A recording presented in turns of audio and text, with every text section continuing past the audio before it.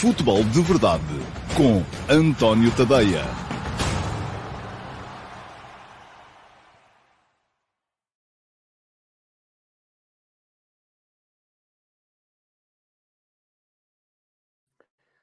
Ora então, olá, muito bom dia a todos e sejam muito bem-vindos à edição número 796 do Futebol de Verdade. Hoje é sexta-feira, é dia 28 de abril de 2023 e, como acontece sempre às sextas-feiras, hoje é dia de interação com o chat. Isto é, se está a ver a emissão em direto e com a possibilidade de interagir com o live chat, é sinal de que é subscritor premium do meu Substack e, portanto, vai poder ver esta emissão em direto e interagir, colocar perguntas durante o programa. Eu vou tentando responder, contestar as minhas opiniões, aquilo que quiser fazer, desde que seja, obviamente, dentro dos limites da urbanidade e da boa educação. Se está a ver ou se não é subscritor premium do meu Substack, isto é, se optou por não gastar 5 euros por mês para poder aceder a todos os meus conteúdos escritos. Isto não é como alguém vinha aqui dizer no outro dia, agora tenho que pagar 5 euros para ir entrar no Discord. Não é para entrar no Discord, é para entrar no meu servidor de Discord, discutir futebol entre nós e outras coisas também, para entrar no meu canal de Telegram e receber os textos que eu vou escrevendo, lidos por mim, portanto, em formato áudio, para poder ouvir noutras alturas, e para ler tudo aquilo que eu escrevo. E todos os dias há textos. Os subscritores gratuitos recebem os textos para subscritores gratuitos. Os subscritores premium, isto é, aqueles que optam por pagar 5 euros por mês ou 50 euros por ano, se fizerem a subscrição anual, recebem, além de todas as outras benesses e de poderem estar aqui hoje em direto, recebem também os textos que são exclusivos para subscritor premium. Eu anteontem enganei-me, disse que ontem ia haver F80, não era ontem, é hoje. Hoje vai sair mais uma edição do F80, exclusivo para subscritores premium do meu Substack, com mais uma cromobiografia de um dos grandes nomes, um dos maiores nomes que passaram pelos relevados e alguns pelados também do futebol português. Portanto, já sabem, se quiserem estar para a semana, no direto de sexta-feira, o que é que têm que fazer é ou fazer a subscrição ou mudar o vosso plano de subscrição. Fica aqui um link para poderem fazê-lo e, dessa forma, receber, na próxima sexta-feira de manhã, o link de convite para poder entrar no direto do Futebol de Verdade de sexta-feira, que é aquele que tem interação. E vamos lá ver quem é que cá está hoje. Olha, o primeiro a comentar foi o Luís António Cabral. Olá, Luís, muito bom dia. Gostava de lhe pedir, na sequência da pergunta de ontem de um colega sobre os treinadores, uma avaliação. É lá, avaliação, isso era o professor Marcelo que fazia. E depois chegou ao Presidente da República. Sobre os treinadores dos 4 grandes. Qual acha que tem melhor ideia de jogo? Ó, Luís, uma das coisas que eu me tenho esforçado para explicar aqui é que não há ideias de jogo melhores do que outras. Isso, lá está. Ainda ontem houve depois uma discussãozita no Twitter a propósito dos dogmáticos e dos não dogmáticos. Eu não acho que haja uma ideia de jogo que seja incontestavelmente superior às outras. O que acho que há é treinadores mais perspicazes na construção de uma ideia face aos jogadores de que dispõem. E até se conseguirem ser proativos na contratação de jogadores que sirvam uma ideia pré-concebida que já têm. E aqui o sucesso não está na adoção de uma ideia de jogo boa face a uma ideia de jogo má. O segredo do sucesso está na adequação dos jogadores à ideia de jogo que se defende. Aí é que está, porque eu não vou agora aqui dizer que, e tal, isto de jogar constantemente com futebol pelas alas, cruzamento para a área, é mau, se eu tiver os melhores cabeceadores do futebol mundial e os jogadores que melhor cruzam do futebol mundial. Aí seria idiota era estar a tentar entrar em passa e repassa pelo corredor central. Mas se em contrapartida eu tiver um ponta de lança que é forte nos apoios, que é forte na criação de desequilíbrios, atraindo as marcações para depois poder soltar os outros jogadores que vêm do meio-campo ou que vêm de posições interiores para aparecerem em situações de finalização, então aí jogar a cruzar para a área já é um bocadinho idiota.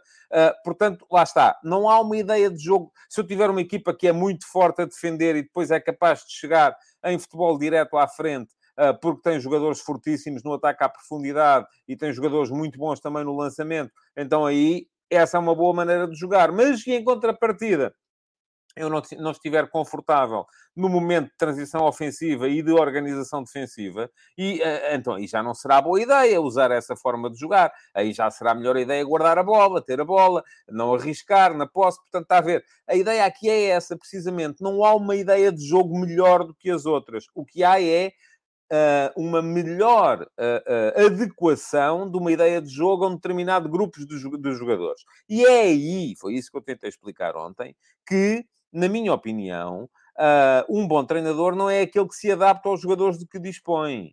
Um bom treinador é aquele que consegue construir um grupo de acordo com as ideias que já tem ou que quer aplicar. É claro que aquele que se adapta aos jogadores que dispõe é melhor do que aquele que não se adapta aos jogadores de que dispõe. Mas, acima deles todos, está aquele que consegue ser proativo e, dessa forma, ser capaz de construir desde a base o seu projeto. O Luís ainda veio cá perguntar, será o Sérgio Conceição um treinador mais reativo e mais desenrascado? Terá o Ruben Amorim uma ideia mais fixa? Sim, eu acho que dos treinadores dos 4 primeiros classificados do campeonato, há 2 que são mais... como é que eu lhes hei de chamar? Há 2 que são mais firmes, que mudam menos nas suas ideias, que são o Ruben Amorim e o Roger Schmidt. Jogam muito igual. Embora ainda assim eu acho que o Ruben Amorim muda mais do que o Roger Schmidt. O Roger Schmidt é o paraíso do conservadorismo desde o início para o final da época. Está a começar a encontrar problemas agora. Talvez porque a equipa... E lá está, também não há uma explicação única para isto. Talvez porque a equipa, de repente, se apresenta mais fatigada. Talvez porque, como aquilo era sempre igual, eu já disse aqui, a gente já sabe dizer isto de cor, sair a 4, ou 3+1, ou 2+2, laterais projetados, os 3 apoiantes do ponta de lança a jogarem por dentro, pressão forte sobre o portador da bola quando na reação à perda. As ideias são sempre iguais. E talvez por isso mesmo, o Schmidt, neste último jogo com o Estoril, já mudou algumas coisas, mas se calhar os adversários já encontraram antídotos e começam a ser capazes de os pôr em prática. Essa pode ser uma das razões para a ligeira quebra do... Ligeira não, foi brutal a quebra do Benfica neste mês de Abril. Outra pode ser a fadiga dos jogadores principais com os quais ele tem contado mais em permanência. Portanto, há aqui uma série de... O Ruben Amorim, apesar de tudo, muda mais. Joga sempre em 3-4-3, é verdade. Aliás, nós vimos, por exemplo, no último Sporting Vitória Sport, ao contrário, Vitória Sport Clube Sporting, 2 equipas em 3-4-3. Aquilo que o Sporting faz, geralmente, quando quer mandar o Coates para a área, o que é que o Sporting faz? Geralmente baixa o Ugarte para ficar no meio dos outros 2 centrais. Mantém a estrutura de 3 atrás. O Vitória não fez isso. O Vitória, quando quis mandar o Tom Carrá para a área, para perto do Anderson, para ficar com 2 pontas de lança corpulentos e fortes no jogo aéreo, o que é que fez? Passou para a linha de 4 atrás. E sofreu o segundo golo por causa disso, porque os jogadores não estavam habituados a jogar assim. Vimos isso no Tottenham e hoje, nas conversas de bancada, escrevi também sobre isso no Tottenham, naquela experiência peregrina que o Christian Stellini fez no jogo da semana passada contra o Newcastle United. Resolveu, isto jogarmos com 5 atrás. Não, hoje vamos com 4. Foram com 4 e ninguém sabia muito bem que terrenos é que tinha que pisar. Mas, estava a dizer, o Ruben Amorim, apesar de tudo, ainda muda um bocadinho, porque muda através das características dos jogadores. É muito diferente ter o Mateus Reis ou o Gonçalo Inácio como central pela esquerda. É muito diferente, apesar de tudo, ter o Santos Justo ou o Diomande como central pela direita. É muito diferente ter o Mateus Reis ou o Nuno Santos como ala esquerda. Aliás, ultimamente o Sporting tem começado, no início da organização defensiva, eu creio que já não será a transição, a defender numa linha de 4, porque o Nuno Santos vai pressionar a saída de bola dos adversários e fica em linha de 4 atrás. Agora, isto é mais fácil se lá estiver o Mateus Reis do que se estiver o Gonçalo Inácio. Quanto aos outros, vimos o Arthur Jorge mudou muito durante a época. O Sérgio Conceição vai mudando. E muda entre o 4-3-3, o 4-4-2 losango, aquilo que eu chamei, e muita gente não gostou, o 4-3-3 interior, porque eram 3 avançados mais dentro. O 4-4-2 com os avançados a partirem das alas, Galeno de um lado, PP do outro, chegou a acontecer durante a época. O híbrido 4-4-2, mas lá está.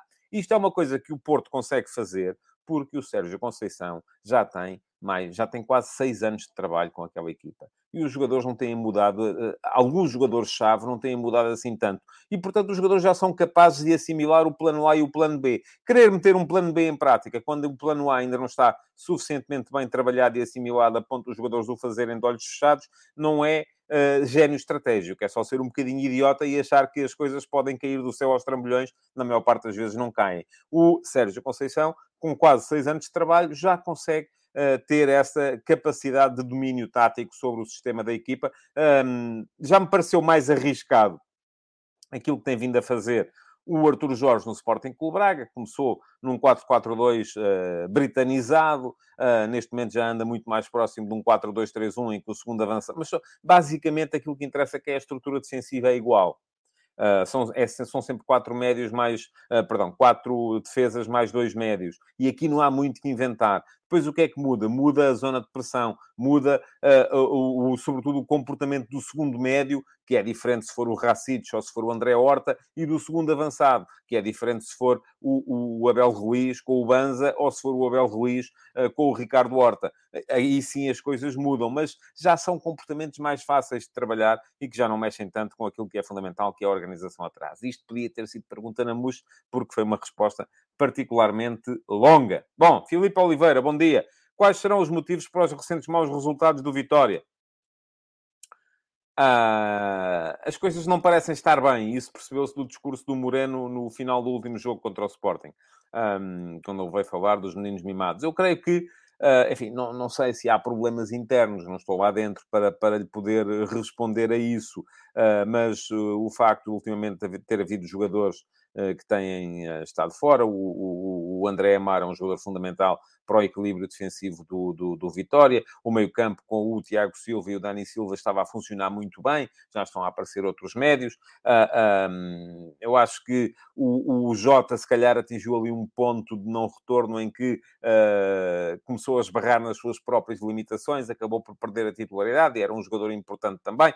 Eu acho que houve muitas mudanças na equipa do Vitória nas últimas semanas. E isto pode, de facto, ter levado a esta espiral de maus resultados. Agora, começaram a aparecer maus resultados porque ele mudou, ou ele mudou porque começaram a aparecer maus resultados? Isto só mesmo lá dentro é que se pode saber. Filipe Carvalhal, bom dia.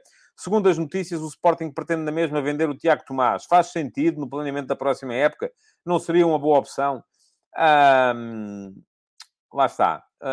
O Tiago Tomás não é um fenómeno. É um jogador de balneário, e fazia balneário no Sporting, acho eu, com muita facilidade. E isso percebe-se. Percebeu-se, mas também é verdade que o Sporting no ano dele estava a ganhar e, portanto, se calhar torna-se mais fácil fazer balneário quando se está a ganhar do que quando se está a perder. Mas não é jogador que sirva, lá está, o modelo de Ruben Amorim para jogar na posição de avançado centro. Tanto que ele, naquele Sporting, jogava sobretudo como um dos dois jogadores de apoio ao ponta de lança. Porquê? Porque é um jogador que não sendo particularmente corpulento, como é, por exemplo, o Chermiti. Chermiti é um jogador fisicamente muito mais imponente do que é o Tiago Tomás, mas também não tem a capacidade técnica para ligar o jogo que tinha o Paulinho. Portanto, ele, se calhar, é o melhor dos dois mundos, porque não é tão bom como Chermiti no plano físico, nem tão bom como Paulinho no plano técnico e tático de ligação, mas depois, ao mesmo tempo, também não é tão mau como Chermiti no plano técnico e tático, e não vou dizer que não seja tão mau como Paulinho no plano físico, porque Paulinho, apesar de tudo, não é um mau jogador no plano físico. Se faz sentido no planeamento da próxima época, eu não estou a ver o Tiago Tomás a ser titular do Sporting. Podia ser um bom suplente, podia. Depende de quanto o Sporting conseguir fazer com ele no mercado.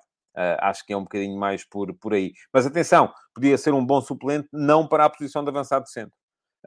Porque ele aí não cumpre nenhum dos dois requisitos em pleno. Bom, muita gente a desejar bom dia. Foi o caso do André Raposo. O Simão Rochinol pergunta-me qual a minha opinião sobre o fim da Barça TV, devido ao fair play financeiro, em que o clube catalão mostra dificuldade em cumprir. Esta medida não será pouco benéfica para a relação entre clube e sócios? Eu não conheço a Barça TV, nunca vi. Portanto, não vou fazer uma avaliação daquilo que é a Barça TV. Se aquilo que a Barça TV faz é aquilo que fazem as televisões dos clubes em Portugal, muito francamente, não creio que seja por aí. Aliás, eu acho que as televisões dos clubes em Portugal, neste momento, mais do que forma de relação entre o clube e os sócios, servem como forma de manipulação política dos sócios. E isto é uma coisa que a mim não me agrada. E é aqui que vocês aparecem a dizer, mas você acha que toda a gente come gelados com a testa e toda a gente compra as coisas por lá. Não, nem toda a gente, mas há muita gente que o faz. Portanto, eu acho que as televisões dos clubes são em grande medida, e até porque depois os próprios canais generalistas ou noticiosos começaram a seguir aquela lógica também da fação para poderem cavalgar as audiências, e é muito isso que está na raiz da toxicidade do futebol português. O Miguel Nabuco acrescenta que também não percebeu. Será assim tão cara de manter? Vendendo um jogador de menor importância não seria suficiente para gerar a mesma receita? É que terminando o canal, presumo que seja mais difícil no futuro voltar a abri-lo. Pois isso já não sei, mas também essa ideia que as pessoas têm de vender jogadores de menor importância, é preciso que eles tenham mercado e que alguém compre. E na maior parte das vezes isso não acontece. Bom dia, Luís Mendes. Bom dia, Jorge Fernandes. Bom dia ao Gui Fitti, que me pergunta qual a equipa surpresa deste ano na Liga Portuguesa. Aroca, sem dúvida nenhuma. O Aroca, neste momento, está na quinta posição e está a surpreender. E que equipas surpreendem, isso já seria conversa para muito mais tempo. Guilherme, peço desculpa, não vai dar para aqui. Pedro Almeida, bom dia. Também o Pedro Almeida diz que também acha que o Tiago Tomás seria uma boa opção de plantel para a próxima época. E o Jorge Fernandes pergunta, será que este ano o Dortmund consegue vencer a Bundesliga? O Bayern tem a equipa mais forte do que as restantes equipas alemãs. Pois tem, mas neste momento o Borussia está na frente e, portanto, vamos ver. Bom dia, Sérgio Russo. Pergunta ao Filipe Oliveira se as equipas que estão a lutar pela Europa fizeram todas a pré-inscrição na UEFA. Eu creio que sim. E o Jorge Fernandes queria perguntar, era isto, qual é o pior falhanço? O Bayern não ganhar a Bundesliga ou, caso acontecesse, o PSG não ganhar a Liga? Claramente o PSG. E por isso mesmo o PSG vai ganhar e vamos ver se o Bayern consegue ainda lá chegar. O Luís Mendes pede likes, eu aproveito para reforçar as suas palavras, é meterem like no programa se fazem favor, e já que o vão fazer, aproveitem também para seguir o canal. Fica aqui um link para poderem fazê-lo. É só clicar em cima do botão que diz inscreve-te no canal e depois, além disso, clicar também em cima do sino para poderem ativar as notificações e ser avisados sempre que eu começo uma emissão em direto. Jorge Fernandes, no início das contas do ranking do próximo ano, os Países Baixos começam em quinto lugar, porque continuamos a chamar Big Five, quando na realidade é Big Four. Olha, boa pergunta. Mas é assim, isto não fui eu que inventei. Mas, de facto, a Liga Francesa está um bom patamar abaixo das outras quatro. Bom dia, Alcides. Bom dia, Josias. Bom dia, Manuel Salvador. Bom dia ao Vítor Barros. O Sérgio Russo pergunta o que se pode tirar de positivo e de negativo da época do Sporting. Bom, dos negativos estamos a falar há muito tempo. Quais os jogadores que o Sporting ganhou para o futuro? Eu achei curiosa o exercício que foi feito hoje pelo Jornal do Jogo relativamente aos jogadores que poderão ficar ou não ficar no Sporting na próxima temporada. Eu creio que o Sporting para o futuro ganhou Diomande, não tenho dúvidas a esse respeito. Creio que poderá vir a ganhar o tão longo, vamos a ver se é jogador para aquilo e para aquelas andanças ou não. E eu acredito que possa ganhar o Arthur, mas porquê? Porque o Arthur consegue fazer uma coisa, perdão, que o Ruben Amorim tenta sempre que os seus jogadores, que alguns dos seus jogadores, pelo menos aqueles que são menos brilhantes, consigam fazer, que é tanto pode atuar na estrutura dos 5 de trás, como ala, como pode atuar nos 3 da frente. O Nuno Santos faz isso à esquerda, o Arthur pode fazer isso à direita. E o segredo para esta situação é muito... e esta situação é muito o segredo para aquilo que é o tal plantel curto do Sporting. É ter os jogadores que fazem mais do que uma posição e que são primeira e segunda opção para mais do que uma posição. Creio que isso é fundamental. Não tenho a certeza que o Sporting tenha ganho Chermiti para o futuro. Creio que, acima de todos, ganhou Diomande. Acima de todos, ganhou, em segundo lugar, o Arthur. Em terceiro, eventualmente, Chermiti, mas vamos ver. Eu tenho que ver mais de Chermiti ainda, porque ainda não me convenceu por inteiro. Manuel Dantas, bom dia. Rafael Mota, bom dia. Ok. Filipe Martins também. Ricardo Pinho, bom dia também. Muito bem. Vamos lá. Ok. Há muito mais. Eu não posso continuar, obviamente, a ler tudo o que aqui está, porque senão a gente não acaba o programa. Os mais atrasados, olhem, paciência, são os mais atrasados. O Gui Fitti diz que o Sporting ganhou... perdão, o Manuel Salvador diz que o Sporting ganhou o Morita. Eu não vejo a coisa assim. O Morita não era um jogador que precisasse de ser ganho. O Morita era um jogador que já tinha histórico na primeira divisão. Era evidente que ia ser jogador importante no plantel do Sporting. Portanto, não me parece... podia dizer ganhou o Edwards também, nesse caso. Não, pronto. Não creio que seja por aí. Acho que esses são jogadores que já eram certeza, estavam ganhos à partida. O Miguel Nabuco diz que para ele as televisões dos clubes servem para poder acompanhar as modalidades que não têm transmissão nos canais generalistas ou de desporto, e era ótimo que fosse para isso que elas foram criadas.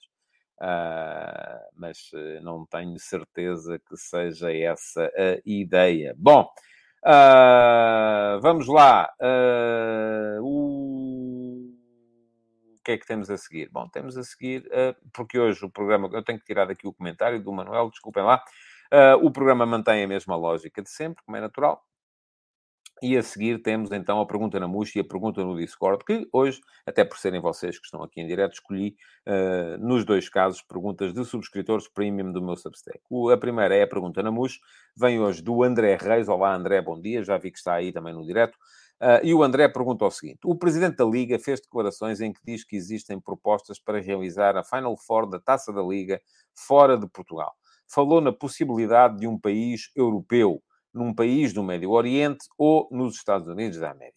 Visto que é quase certa a saída da Final Four do país, qual seria para si a melhor região ou país para a realização da mesma? Muito obrigado pela pergunta, André. Foi na MUS.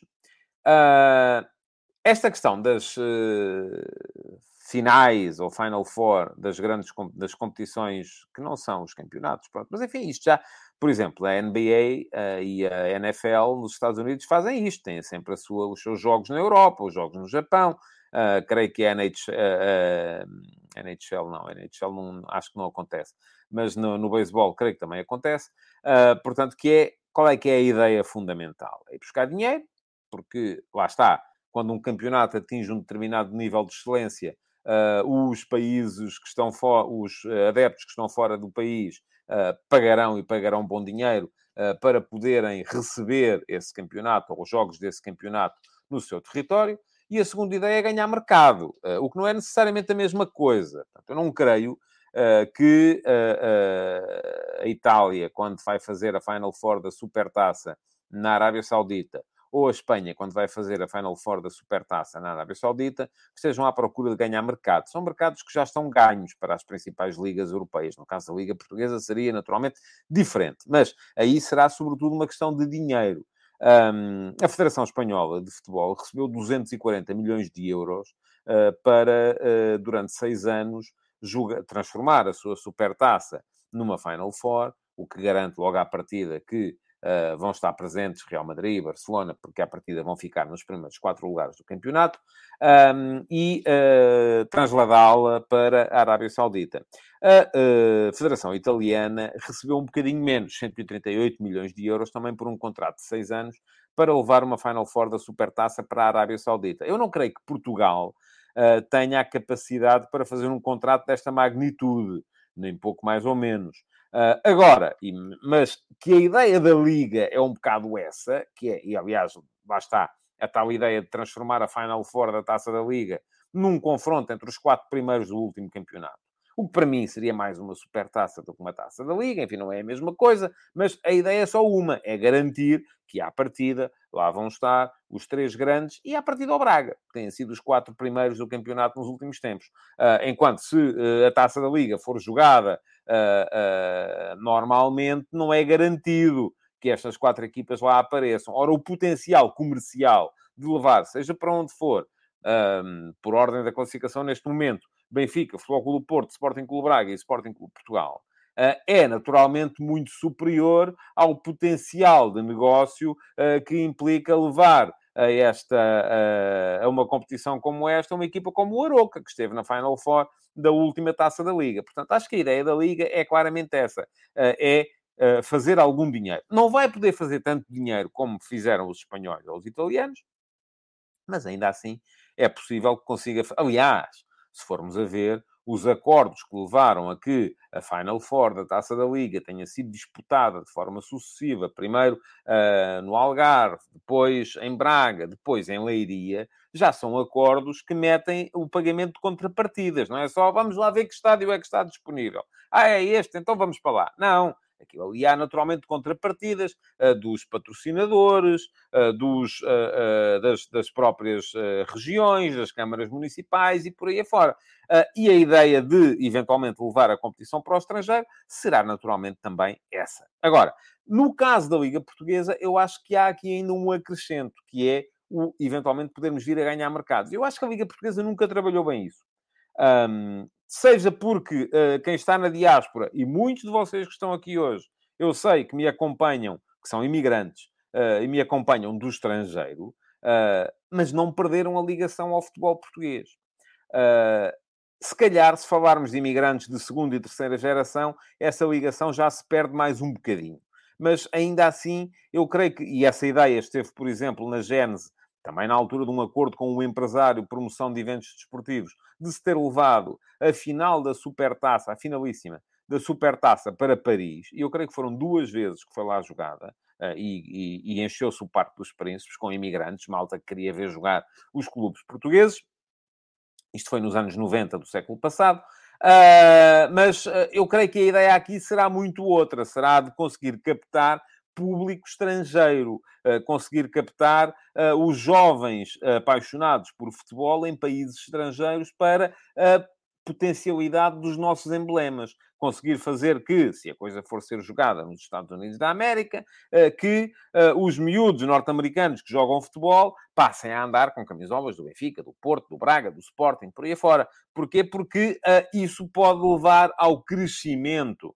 Isto é tudo negócio, como é evidente. E não há mal nenhum nisso. Atenção, não pensem que estou a dizer isto para dizer, que vergonha, isto é tudo negócio. Não, não há mal nenhum nisso. Por isso, quando o André me pergunta qual é que é o melhor sítio, André, o melhor sítio é aquele que garantir neste binómio, pagamento imediato, crescimento de mercado, o melhor compromisso. Vai-me dizer assim, França, não me parece. Porquê? Porque aí não há muito mercado para crescer. Os adeptos já são adeptos dos clubes. Terá que ser sempre um país de um mercado periférico. Não pode ser nunca um país europeu. A não ser que haja um pagamento brutal por parte de um empresário que acha que consegue tirar contrapartidas enormes da comunidade imigrante, porque não estou a ver, muito francamente, os franceses que não são da comunidade portuguesa em França ficarem muito excitados com a realização da Final Four da Taça da Liga em Paris. Eles vêm lá ao Paris Saint-Germain todas as semanas, caramba, vem o Marselha, vem o... Não é? O Lyon, não me parece que estejam muito entusiasmados com a ideia. Os portugueses, sim.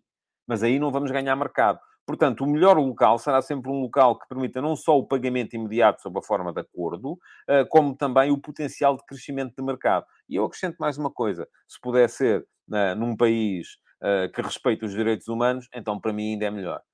Porque se há coisa que depois me faz alguma confusão é quando vendemos em nome... Eu não tenho nada contra o negócio, já tenho um bocadinho contra a venda dos nossos valores ao negócio. Bom, vamos lá. O que é que há aqui para dizer sobre isto? Diz o Manuel Salvador que devíamos aproveitar o fenómeno CR7 na Arábia Saudita para ganhar uns milhões. E o Rafael Mota pergunta, será que temos assim tanto mercado? Pois eu creio que não temos assim tanto mercado. A questão é essa. O Ricardo Pinho pergunta, e os sauditas terão mesmo interesse em pagar para ter a nossa Taça da Liga? Eu acho que sim. Assim, não vão pagar tanto como pagam para ter a Supertaça de Itália. E muito menos o que pagam para ter o Real Madrid e o Barcelona na Supertaça de Espanha. Mas ainda assim, se calhar... Enfim, eles estão habituados a ver todas as semanas jogar o Al Nassr com o Al Hilal, com o Al Ittifaq, com o Al não sei das quantas. Portanto, aparece lá, ainda assim, um Benfica, um Porto, um Sporting, até um Sporting Clube Braga, e eles pensam 2 vezes.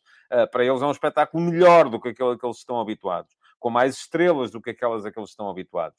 E, portanto, acho que sim, que podem eventualmente querer pagar. Agora, não vamos estar a pensar que vamos buscar 40 milhões de euros por ano, como vão buscar os espanhóis. Isso já não parece que seja assim. O André Reis diz, eu entendo a parte financeira, Mas qual será o melhor mercado para o campeonato ganhar visibilidade a nível internacional? Sim, já lhe respondi, André.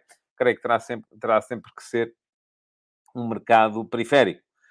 Um mercado no Golfo Pérsico, um mercado na América do Norte, porque é aí que pode haver mais potencial de atratividade.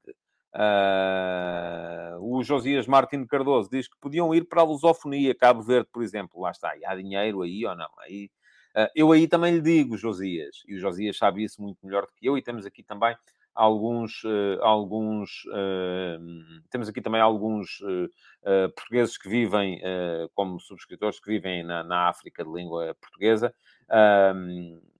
Esse mercado está a ganho, não é? Os adeptos de futebol de Cabo Verde, da Guiné-Bissau, de Angola, de Moçambique, já são adeptos dos clubes portugueses, já ligam ao campeonato português, já seguem o campeonato português. Portanto, não me parece que fôssemos ganhar muito em termos de mercado fazendo isso. Agora, podia haver era um reconhecimento por esse seguimento, e aí acho que sim, mas aqui estamos a falar de uma realidade completamente diferente. O Filipe Carvalhal diz: continuamos a vender-nos a Estados autocráticos, não se aprendeu nada com o Mundial. Filipe, ainda não vendemos nada a ninguém, portanto, vamos lá ver isso. O Nelson Almeida diz: se viessem à Suíça ou perto, era bem capaz de ir ver um jogo, lá está. Mas o Nelson está ganho, o Nelson eu sei, é benfiquista, vê os jogos do Benfica, portanto, se calhar até vê outros também de outros clubes e, portanto, não há grande novidade por aí. O Vítor Barros pergunta: será que os árabes querem apostar num campeonato em que as equipas pedem 5 penaltis por jogo? Pois, isso são outros 500. Mas isso é outra conversa que também vale a pena ter, mas não tem a ver aqui para esta conversa. Estamos agora aqui a discutir quem é que é mais autocrático ou menos autocrático, quem é que é mais puro ou menos puro, quem é que... e isso, a mim, francamente, neste momento, não é... Eu já disse aquilo que eu acho. Acho que seria importante que fosse para um país que respeite os direitos humanos. Já dei a minha opinião. Agora, não vou estar aqui a discutir se o país A é melhor e o país B é pior. Epá, desculpem lá. Não me parece que seja este o espaço para essa discussão. Seguimos em frente, portanto, para a pergunta do Discord. E a pergunta do Discord hoje vem do Jorge Fernandes. Gostei desta pergunta do Jorge. O Jorge é belenenses. E sempre houve uma grande discussão entre o Belenense e o Boa Vista. Quem é que era o quarto grande? Na altura, eu creio que até havia uma campanha, não sei se o Jorge já lá andava no Belenenses nessa altura, que era o quarto grande somos nós, quando o Boa Vista foi campeão em 2001. E se começou a dizer que era o Boa Vista, que era o quarto grande, não era o Belenenses e tal, e não sei o quê. Hoje em dia, se calhar, já se olha mais para o Braga como o quarto grande do que tanto para o Belenenses como para o Boa Vista. Mas pergunto ao Jorge o seguinte: sendo o derby do Porto nesta jornada, e vai ser domingo, 18 horas, Flóculo Porto-Boa Vista no Estádio do Dragão, como explica a queda do Boa Vista após o título de 2000-2001? Em 2001-2002 ficou em segundo lugar, a 5 pontos do campeão Sporting, e no ano seguinte conseguiram uma presença nas meias finais da Taça UEFA, mas já ficaram em 10º na Liga. A partir daí, o Boa Vista desapareceu e nunca mais conseguiu presenças nas competições europeias nem em finais de taças, tendo inclusive descido de divisão em 2007-2008, com o caso Apito Dourado. Quando o António acha que podemos ter de volta o bom e velho Boa Vistão, o Petit parece ser um bom treinador, mas conseguirá fazer omeletes sem ovos? A grande questão, Jorge, é essa. O que é que aconteceu? Duas coisas. Primeira, acabou o Major Valentim Loureiro. Segunda, e rima, acabou o dinheiro. Pronto, a questão foi esta, muito pura e simplesmente. O que é que isto nos permitiu perceber? Que, apesar de tudo, o Boa Vista não tinha a implantação social que lhe permitisse ser quarto grande. Vamos ver se vamos ver a mesma coisa. Vimos a mesma coisa no Belenenses a partir de determinada altura, embora não necessariamente corporizado numa figura, mas o Belenenses não conseguiu fazer a adaptação ao futebol moderno e, por isso mesmo, começou a cair e está como está neste momento. No caso do Boa Vista, aconteceu com a saída de Valentim Loureiro. O João Loureiro não teve, nem de perto nem de longe, a mesma capacidade do pai para manter o clube lá em cima. E por capacidade, Não estou necessariamente a implicar capacidade nem intelectual, nem financeira, mas sobre a capacidade até, se calhar, de mover influências para conseguir continuar na crista da onda. E vamos ver o que é que vai acontecer no Braga quando acabar António Salvador. Porque muito daquilo que é o Sporting Clube Braga neste momento é o trabalho de 20 anos de António Salvador. Da mesma forma que o Vitória Sport Clube, quando perdeu António Pimenta Machado, também se ressentiu e chegou a andar na segunda divisão. Para quem não sabe, o Boa Vista, enfim, eu comecei a ver futebol em meados da década de 70 e achava sempre muita graça ao Boa Vista, não era tanto por aquela questão das camisolas esquisitas, porque o Boa Vista, naquela altura, já comandado por Valentim Loureiro, tinha uma estratégia particularmente agressiva no ataque ao mercado. O Boa Vista ia buscar os jogadores aos grandes. E eu fui aqui num instantinho, e esta é a vantagem das perguntas pré-preparadas, fui aqui num instantinho olhar para os mercados do Boa Vista nesta altura, entre o final dos anos 70 e início dos anos 80. Em 77 foi buscar o Moinhos ao Benfica. Em 78 foi buscar o Taí e o Celso ao Futebol Clube do Porto e o Barros ao Benfica. Estamos a falar de internacionais. Atenção, não são jogadores quaisquer. São jogadores que eram internacionais portugueses. Em 79 foi buscar o Ailton, que era um brasileiro que já tinha jogado no Porto e que estava no Sporting.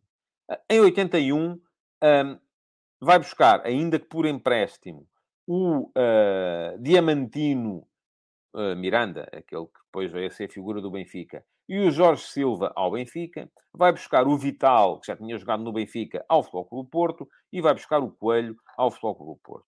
Em 82 vai buscar... Continuamos a falar de internacionais. Enfim, o Coelho não era, veio a ser mais tarde. O Diamantino também não era, e o Jorge Silva vieram a ser mais tarde. O Vital já era, naquela altura, já tinha andado no Betis de Sevilha, inclusive. Em 82 vai buscar o Reinaldo, internacional, ao Benfica. Vai buscar o Alberto, internacional, ao Benfica. Em 83, vai buscar o João Alves, ou vai recuperar, porque já o tinha lá tido, o João Alves, já o tinha lá tido em 76, na altura do Grande Boa Vista do Pedroto, ao Benfica. Vai buscar o Frederico, internacional, ao Benfica. Vai buscar o Teixeira, internacional, ao Futebol Clube do Porto. Em 84, vai buscar o Filipovic, embora ele tenha sido dispensado pelo Eriksen, ao Benfica. Entra na corrida para a contratação do Chalana, que acabou por ir para o Bordeaux. O Chalana, se não tem ido para o Bordeaux, o mais certo era ter ido parar ao Boa Vista nessa altura. Chegou a ter contrato para assinar e tudo. Portanto, era um Boa Vista que tinha uma estratégia muito agressiva de ataque ao mercado. E isto eu achava graça, porque era alguém que, lá, vocês já me conhecem mais ou menos, sempre que aparece um clube a desafiar os grandes, eu acho piada, porque acho que... o que é que aconteceu depois? Eu acho que o Major Valentim Loureiro, até pela sua entrada na vida política e pela forma como foi presidente da Liga, e se foi tornando, muito provavelmente, como é que eu hei de dizer isto de maneira a não ser processado, de se ter tornado, muito provavelmente, o maior mago da gestão das influências no futebol português, conseguiu levar o Boa Vista para um patamar que permitiu que o Boa Vista, já nos anos 70, tinha estado perto de ser campeão e acabou por ser campeão no ano 2001. Só que nessa altura, isto coincide também com a passagem do Boa Vista para o João Loureiro, eu acho que houve ali algum deslumbramento. A presença na Liga dos Campeões, 2 anos consecutivos. Eu acompanhei muito o Boa Vista nessa altura, ao serviço do Jornal Record. Lembro-me de ter estado, por exemplo, na estreia do Boa Vista na Liga dos Campeões, ou na pré-eliminatória, contra o Brøndby, na Dinamarca, e de ter percebido mais ou menos como funcionava aquela lógica de engrandecimento. Mas a verdade é que eu acho que o Boa Vista cometeu alguns erros, que foram erros simples de gestão.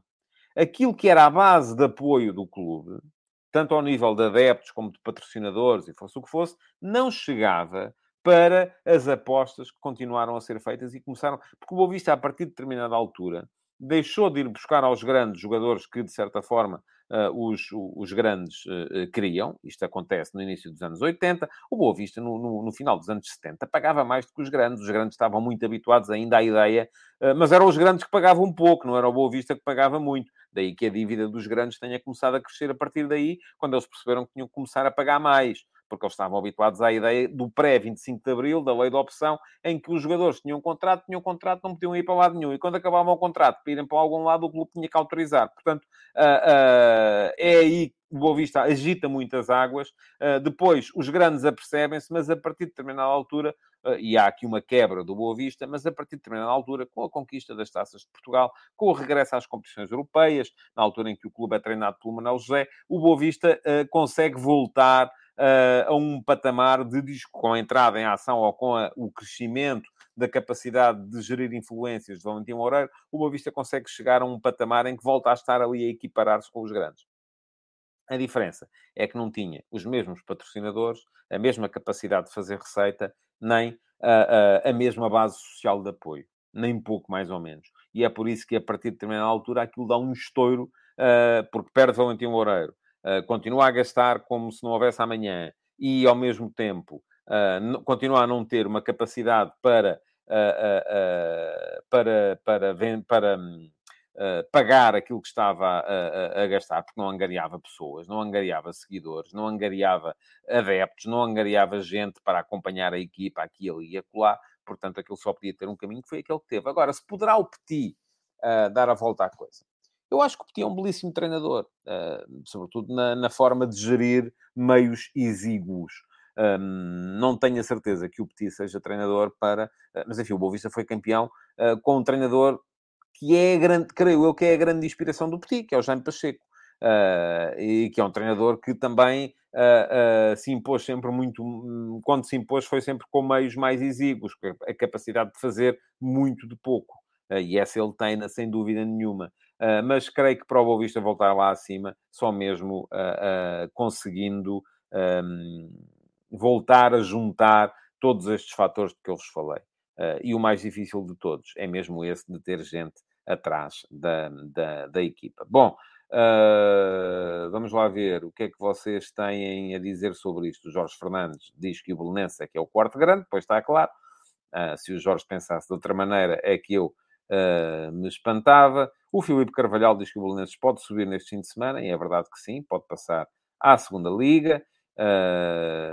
Vamos a ver, mas o Jorge Fernandes diz que até 1962 o Belenenses deixou de ser grande. Não percebi, creio que é desde 1962 o Belenenses deixou de ser um grande. Pergunta ao Filipe Oliveira, e eu esqueci-me deste aspecto. Sim, é verdade. A requalificação do Bessa se não terá sido um dos motivos para a quebra. Foi. Foi porquê? Porque foi muito dinheiro também. E lá está.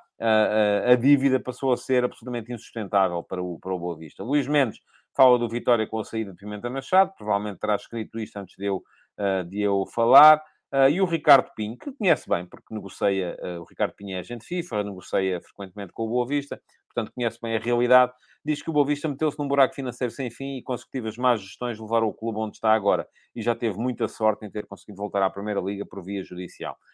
Sim, Ricardo. Creio que é isso também. Portanto, no fundo, estamos a dizer a mesma coisa. O Jorge Fernandes corrige.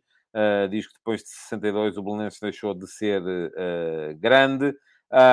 E o Rafael Mota, braguista, diz que isso foi o que o Salvador começou a fazer em Braga a partir de 2004. Foi contratar os dispensados dos grandes. Mas atenção, no caso do Boa Vista, há aqui duas fases.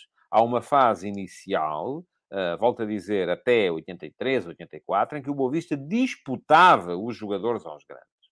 E pagava mais, porque os grandes não estavam habituados a esta ideia de aparecer quem lhes tirasse os jogadores e não estavam habituados a uma realidade em que o mercado estava aberto.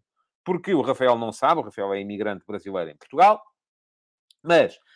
Até 1975, enfim, no Brasil a coisa foi mais ou menos semelhante, até aparecer a Lei Pelé, mas até 1975, um jogador acabava contrato com um clube e só podia mudar de clube se o clube em que ele estava deixasse. Portanto, os grandes tinham os jogadores, eles eram mais ou menos prisioneiros. Não precisavam de ser aumentados, não havia concorrência. Quando quando acaba a lei da opção em 75, o Boa Vista foi dos primeiros clubes a perceber, há aqui uma oportunidade. E começou a pagar. Aliás, o Boa Vista, desde a sua criação, o Boa Vista foi o primeiro clube profissional em Portugal, nos anos 30, do século passado. Depois voltou atrás. Foi sempre um clube inovador nesta matéria. Bom, vamos seguir em frente. Vamos passar Estava só a ver se havia aqui mais algum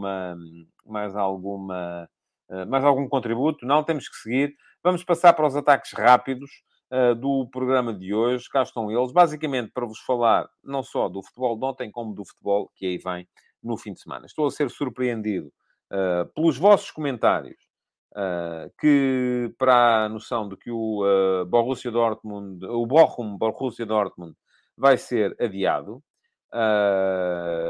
Não tinha notícia disso, nem sei quais serão as razões, nem sei se é verdade, mas estava aqui alguém a dizer há bocado, acho estranho que o Gui Fiti, que vive na região de Bochum, creio eu, não soubesse. Aliás, ele já se tinha metido comigo na semana passada, quando eu disse aqui que o Borussia tinha um calendário mais fácil que o do Bayern até ao fim, porque não disse que Bochum seria uma deslocação muito, muito, muito complicada. Mas vamos lá.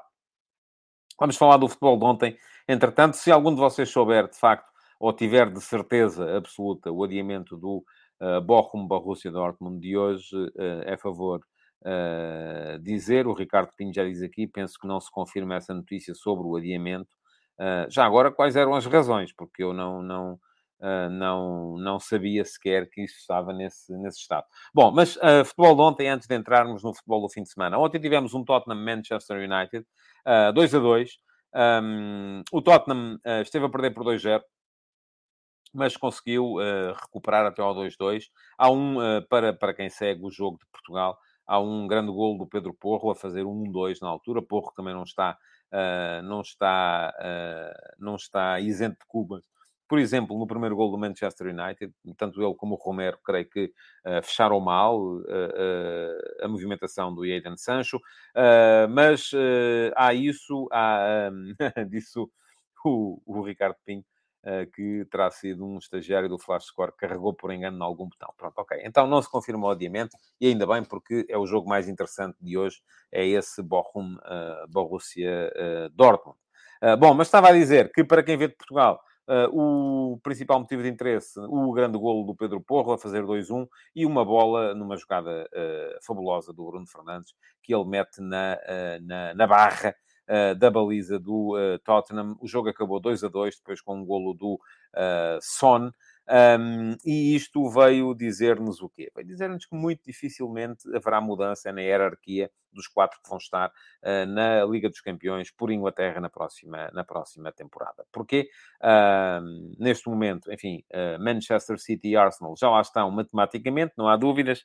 E depois temos Newcastle com 62 pontos, um jogo a menos. Manchester United, 60 pontos, 2 jogos a menos.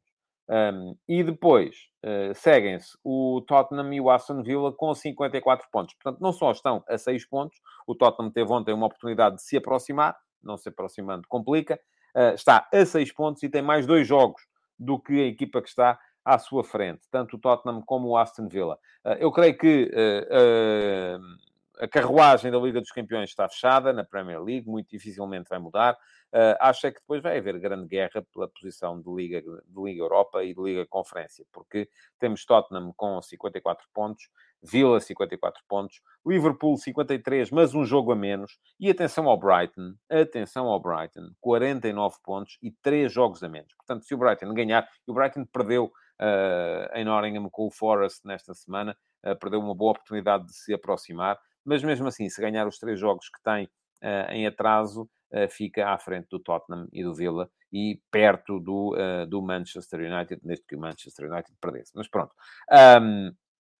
Parece-me que está fechada esta carruagem. Ontem também, goleadas não, mas perderam. Duas das equipas que estão ainda a lutar para não descer. Sim, o Everton apanhou mesmo 4 do Newcastle United. Está muito complicada a vida lá em baixo. Temos neste momento Southampton 24 pontos, Everton 28, Leicester City 29, Nottingham Forest 30, Leeds United 30. Podemos ter aqui, atenção, estamos aqui a falar de 4 equipas que foram campeãs, que eu já vi no meu tempo de vida serem campeãs inglesas: o Leeds United, o Nottingham Forest, o Leicester City e o Everton. Portanto, e destas 4, seguramente 2 vão descer de divisão. Ontem ainda qualificou-se para a final da Taça de Itália a Fiorentina, empatou 0-0 com a Cremonese, já tinha ganho 2-0 na primeira mão, vai estar na final com o Inter, é uma forma de certa forma, salvar a época, porque no campeonato, na Série A, está em 10º lugar, a 12 pontos desse mesmo Inter, que neste momento ocupa a última posição de qualificação europeia para a Liga Conferência. Portanto, Fiorentina vê na Taça de Itália uma forma de garantir a presença nas competições europeias da próxima temporada, sendo que ainda está nas meias finais da Liga Conferência deste ano, portanto também pode qualificar-se por aí, desde que ganhe a competição, garante uma posição na Liga Europa do ano que vem. E isso já será mais difícil, se calhar. Em Espanha, mais uma vitória do Valência, muito complicada, marcou aos 90+3 o gol da vitória sobre o Valladolid, está agora 2 pontos acima da linha d'água, mas não está nem pouco mais ou menos livre de perigo. Porquê? Porque, se tivermos em conta que o Elche está condenado, tem 13 pontos, depois temos a Espanhol 28, Getafe 31, Getafe que despediu o Quique Flores, a linha d'água está aí, depois há Cádiz 32, Valência e Almeria 33. Portanto, não está fácil ainda a coisa para o Valência. Diz aqui o Rodrigo Almeida, a propósito de Itália, que a conquista da taça pode não salvar o Simone Inzaghi. Eu creio que nada salvará o Simone Inzaghi, a não ser que ganhe a Liga dos Campeões. Não me parece que, de outra forma, ele possa ficar. O Filipe Carvalhal diz que a luta pela descida em Inglaterra está ao rubro. O André Raposo chama aqui a atenção, e é verdade, para a grande jogada do Isaac para um dos golos do Newcastle United na vitória por 4-1 sobre o Everton. O Everton está muito mal parado neste momento, aquilo que tem que fazer o Shandai. Futebol para o fim de semana. Portanto, vamos ter hoje Bochum, Borussia Dortmund. Jogo complicado, vamos lá. Vou dizer isto para o Guilherme não se chatear comigo, mas ainda assim continuo a achar que o Bayern tem um calendário mais difícil daqui até a final da época. O Borussia tem neste momento 1 ponto de avanço. O jogo de hoje é um jogo fundamental. O Borussia, nas 5 jornadas que lhe faltam, só tem 2 deslocações. Se ganhar hoje em Bochum, o que acontece é que vai ter 4 jornadas, 3 jogos em casa e precisa de ganhar sempre se quer ser campeão. O Bayern vai jogar em casa com o Hertha no domingo, mas para já a vantagem é do Dortmund. O Dortmund depende apenas de si próprio e as coisas na Baviera não estão muito famosas. De resto, amanhã, o que é que vamos ter amanhã? Isto além dos jogos de campeonato português, atenção. Amanhã vamos ter um Roma-Milan. O Roma-Milan muito importante na luta pela qualificação para a Liga dos Campeões em Itália. Porquê? Porque neste momento o Milan é quarto com 56 pontos, a Roma é quinta com os mesmos 56 pontos. Tem de ganhar a equipa do José Mourinho. E temos um Barcelona-Betis que não vem em bom momento nem para uma equipa nem para a outra. O Barça parece que está a arrastar-se até ao final da época, à espera do dia em que seja campeão, que vai ser, com certeza, tão grande é a sua vantagem sobre o Real Madrid. Mas ganhou apenas um jogo dos últimos 5. E o Betis, já se sabe, é uma equipa que faz quase sempre a vida negra aos grandes. Por fim, domingo, vamos ter, além do Inter-Lazio, também muito importante na luta pela qualificação europeia. O Inter tem 54 pontos, está a 2 pontos do quarto lugar.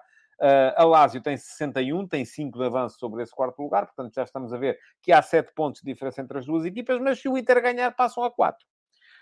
E, portanto, as coisas ali também complicarem um bocadinho.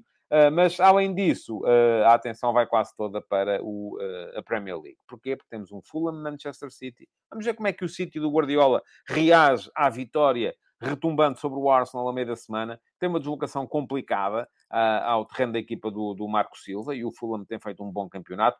Temos o Manchester United-Aston Villa, e lá está. Se o United ganhar, o Villa fica, então, aí mesmo, claramente fora da luta pela próxima Liga dos Campeões. E mesmo que perca, mesmo que ganhe, o Villa dificilmente lá chegará. Já muito fez o Unai Emery. E temos um Liverpool-Tottenham, em que o Liverpool, ganhando, passa para a frente do lote dos perseguidores aos 4 da frente. Portanto, vai ser um domingo em cheio na Premier League. Posto isto... deixem-me só ver se vocês acrescentam alguma coisa. Eu estou a perder o hábito de olhar para o chat. O Filipe Carvalhal diz que ganhar a Liga Europa pode ser fundamental para a Roma. E o Alcides Correia diz que os Saints, Southampton, vão descer. Um clube simpático, numa boa cidade. É uma pena, no Sul só ficam o Bournemouth e o Brighton. Muito bem. O Álvaro, que aparece hoje como Gaming is Life, diz que o importante não são essas ligas, o importante é o Vitória Futebol Clube, que luta para não descer. Fala do Vitória Futebol Clube de Setúbal, que creio que vai jogar neste fim de semana com o Real Sport Clube de Massamá, jogo que tem de ganhar. Se não ganhar, complica. Se ganhar, e mesmo assim vai ter que esperar para ver o que é que acontece no jogo entre o Oliveira do Hospital e o Sporting B. Creio que é assim. Estou mais ou menos em dia com as contas para a fuga de promoção na Liga 3, porque é um campeonato que me parece particularmente interessante. Diz aqui o Josias, uma equipa que ganha um jogo nos últimos 5 e continua em primeiro com grande vantagem, diz tudo do Campeonato Espanhol este ano. É verdade que sim. Bom, vamos lá. Vamos seguir em frente para o ataque organizado com que vai terminar o Futebol de Verdade de hoje. Já estamos quase com 1 hora de programa. Eu não quero mesmo passar da hora. Mas temos aqui jogos, mais uma volta no carrossel da Liga. Os 4 primeiros têm jogos de grau de dificuldade ainda assim razoável. Embora nenhum tenha um jogo particularmente complicado. É isso que me parece. Portanto, em condições normais, ganhariam os 4. Mas vamos a ver. Gostava de saber da vossa boca, ou dos vossos dedinhos, quem é que tem, a tarefa mais complicada neste fim de semana. Eu vou dizer-vos. O Braga recebe o Portimonense no sábado. O Benfica visita o Gil Vicente, também no sábado. O Futebol Clube do Porto recebe o Boa Vista no domingo. E o Sporting recebe o Futebol Clube Famalicão, também no domingo. Portanto, vamos a ver, são, na verdade, 4 jogos. Enfim, nenhum deles é de caretas, mas, de qualquer maneira, são jogos de grau de dificuldade médio-baixo, vamos dizer assim. Vou começar. Diz aqui o Manuel Salvador que o Sporting, Porto e Braga ganham, o Benfica empata. O Filipe Carvalhal também diz que é o Benfica. O Marco Lopes diz que amanhã há golo do João Neves em Barcelos. E o Filipe Oliveira diz que o jogo mais difícil é o Porto, porque derby é derby. Vamos lá. Eu não vou dizer-vos qual é que eu acho que é... Não, até posso dizer qual é o jogo mais complicado. A mim parece-me, de facto, que o Benfica tem a tarefa mais complicada. Só por uma razão. Porque joga fora, e o Porto e o Sporting jogam em casa, e o Braga também, e porque este Gil Vicente tem sido uma equipa difícil de bater nos últimos tempos. Difícil de bater, no sentido de difícil marcar-lhe golos. E o Benfica não está numa fase extraordinária. Mas vamos lá, aqui, rapidamente falar dos 4 jogos. Muito bem. Braga-Portimonense é sábado às 15h30. O Braga vai precisar de ganhar este jogo para meter pressão em cima do Porto. Segue a 2 pontos do Porto na luta pelo segundo lugar. E o segundo lugar é importante, porque está a qualificação direta para a Liga dos Campeões, enquanto o terceiro obriga a que se joguem as pré-eliminatórias. Além disso, o que é mais? Desde a derrota em Guimarães, que já foi em fevereiro, o Braga fez 9 jogos para o campeonato, ganhou 7, empatou 2. Fez 9 jogos, perdão, assim é que é. Ganhou 7 e empatou 2. Dos 2 que empatou, um deles foi o jogo com o Porto, para a Liga, e o outro foi este jogo agora com o Nacional, para a Taça de Portugal, porque já tinha ganho 5-0 no jogo da primeira mão. Portanto, é uma equipa que está numa forma boa. Agora, do outro lado, há um Portimonense que está quase lá. Ainda não está, mas está quase. O Portimonense vem de 2 vitórias consecutivas, ambas por 1-0, ambas sem sofrer golos. 1-0 ao Gil Vicente, 1-0 ao Estoril. É claro que foram equipas de um nível diferente daquele que é o nível do Sporting Clube Braga. E vem com 3 jogos sem perder, depois de uma série de 5 derrotas seguidas. Se ganhar em Braga, salva-se matematicamente, a não ser que o Marítimo vença o Vitória Sport Clube. E isto pode funcionar como forma de motivar os jogadores do Paulo Sérgio. Outra coisa que este jogo nos diz é que, no seguimento daquelas 5 derrotas seguidas, provavelmente terá havido muita gente a dizer é correr com o treinador e tal, e não sei o quê. Pronto, Paulo Sérgio deu a volta, voltou a dar a volta, por alguma razão é um dos treinadores com maior longevidade no futebol português, à frente da mesma equipa, e o Portimonense está neste momento quase lá. Estou convencido que, se não for esta semana, será para a próxima, que garante matematicamente a manutenção. Ora, ainda no sábado, 20h30, Gil Vicente Benfica, é o 14º contra o primeiro. Portanto, à partida, vamos dizer, o primeiro, se não ganha o 14º, então não ganha ninguém, não é? Ok. Diz aqui o Rafael Mota que o Portimonense já garantiu a manutenção. Não garantiu. Está quase lá, mas não garantiu. Mas o Manuel Salvador, enfim, já lá vamos aos nossos comentários sobre o Gil Vicente Benfica. 14º contra o primeiro, mas atenção, o Gil Vicente, ainda por cima, vem com 6 jogos sem ganhar. Ora, 6 jogos sem ganhar desde o 2-0 ao Marítimo a 5 de março. No entanto, nestes 6 jogos só sofreu 5 golos e conseguiu, por exemplo, empatar 0-0 com o Sporting. Tem o Gil Vicente 9 pontos sobre a linha d'água. Pode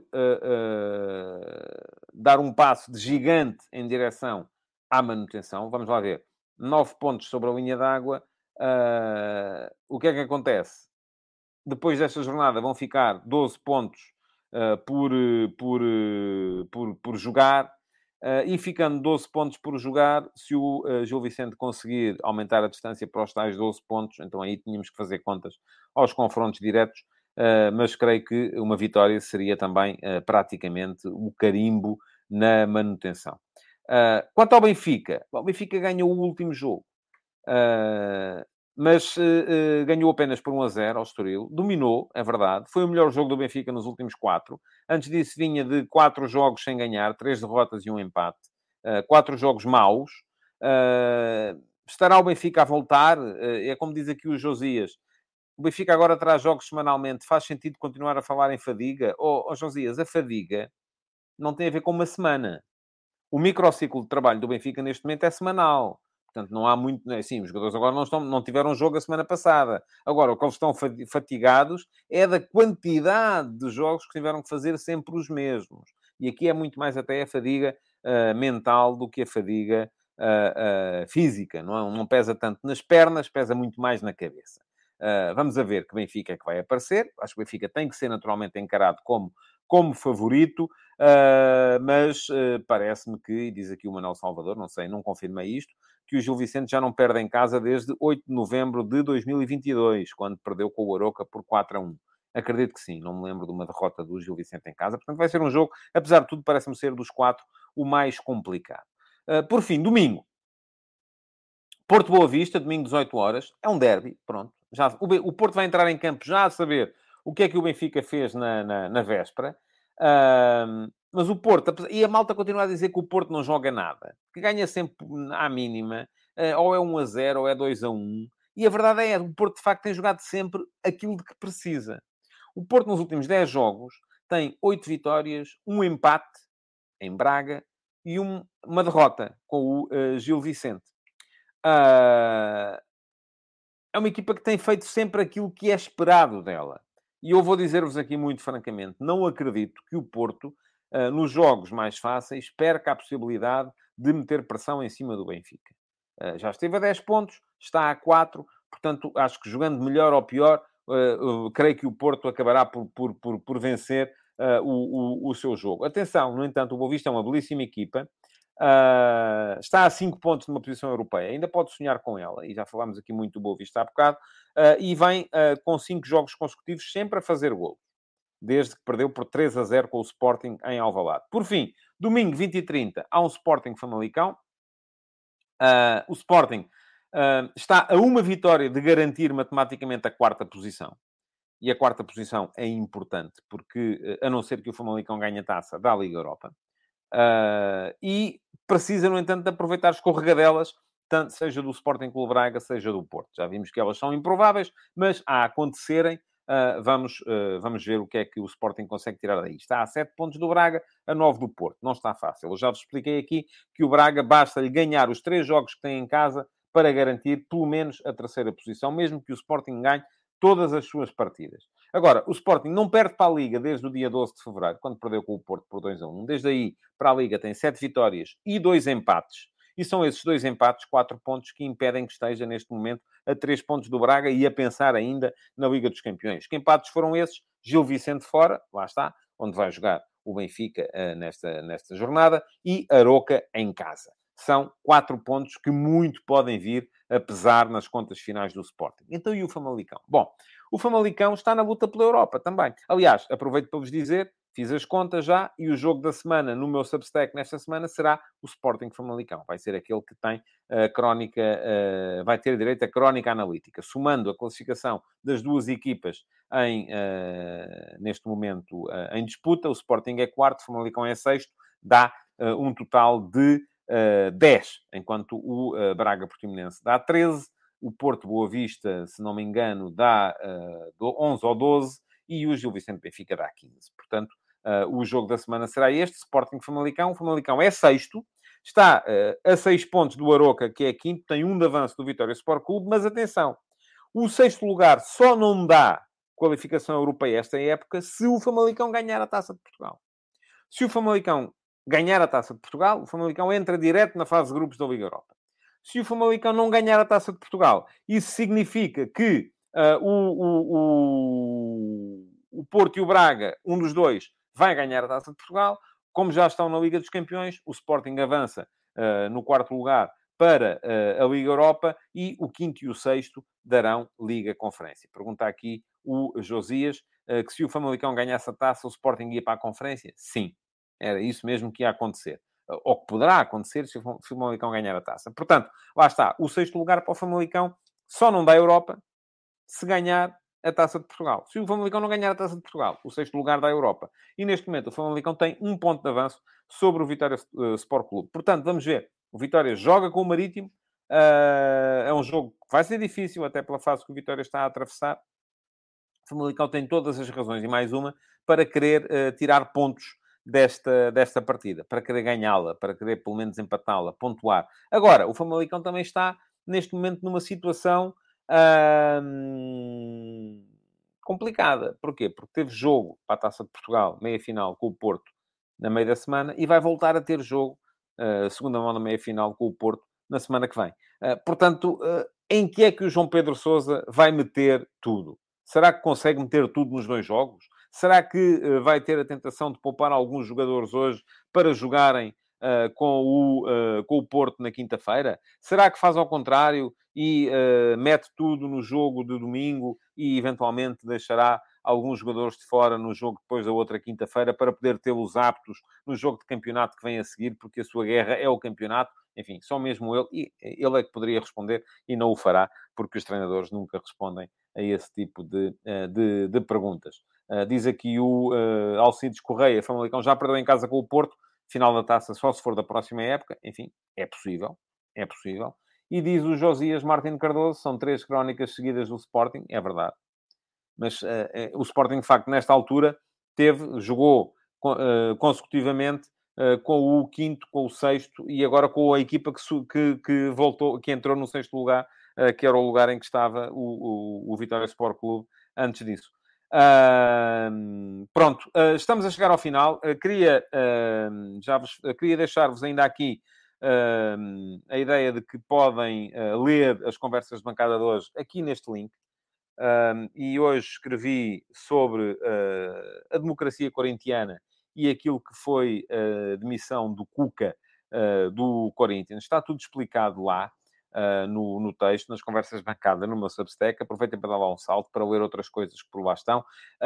Há ainda essa novidade que vai haver F80 hoje, mais ao final do dia.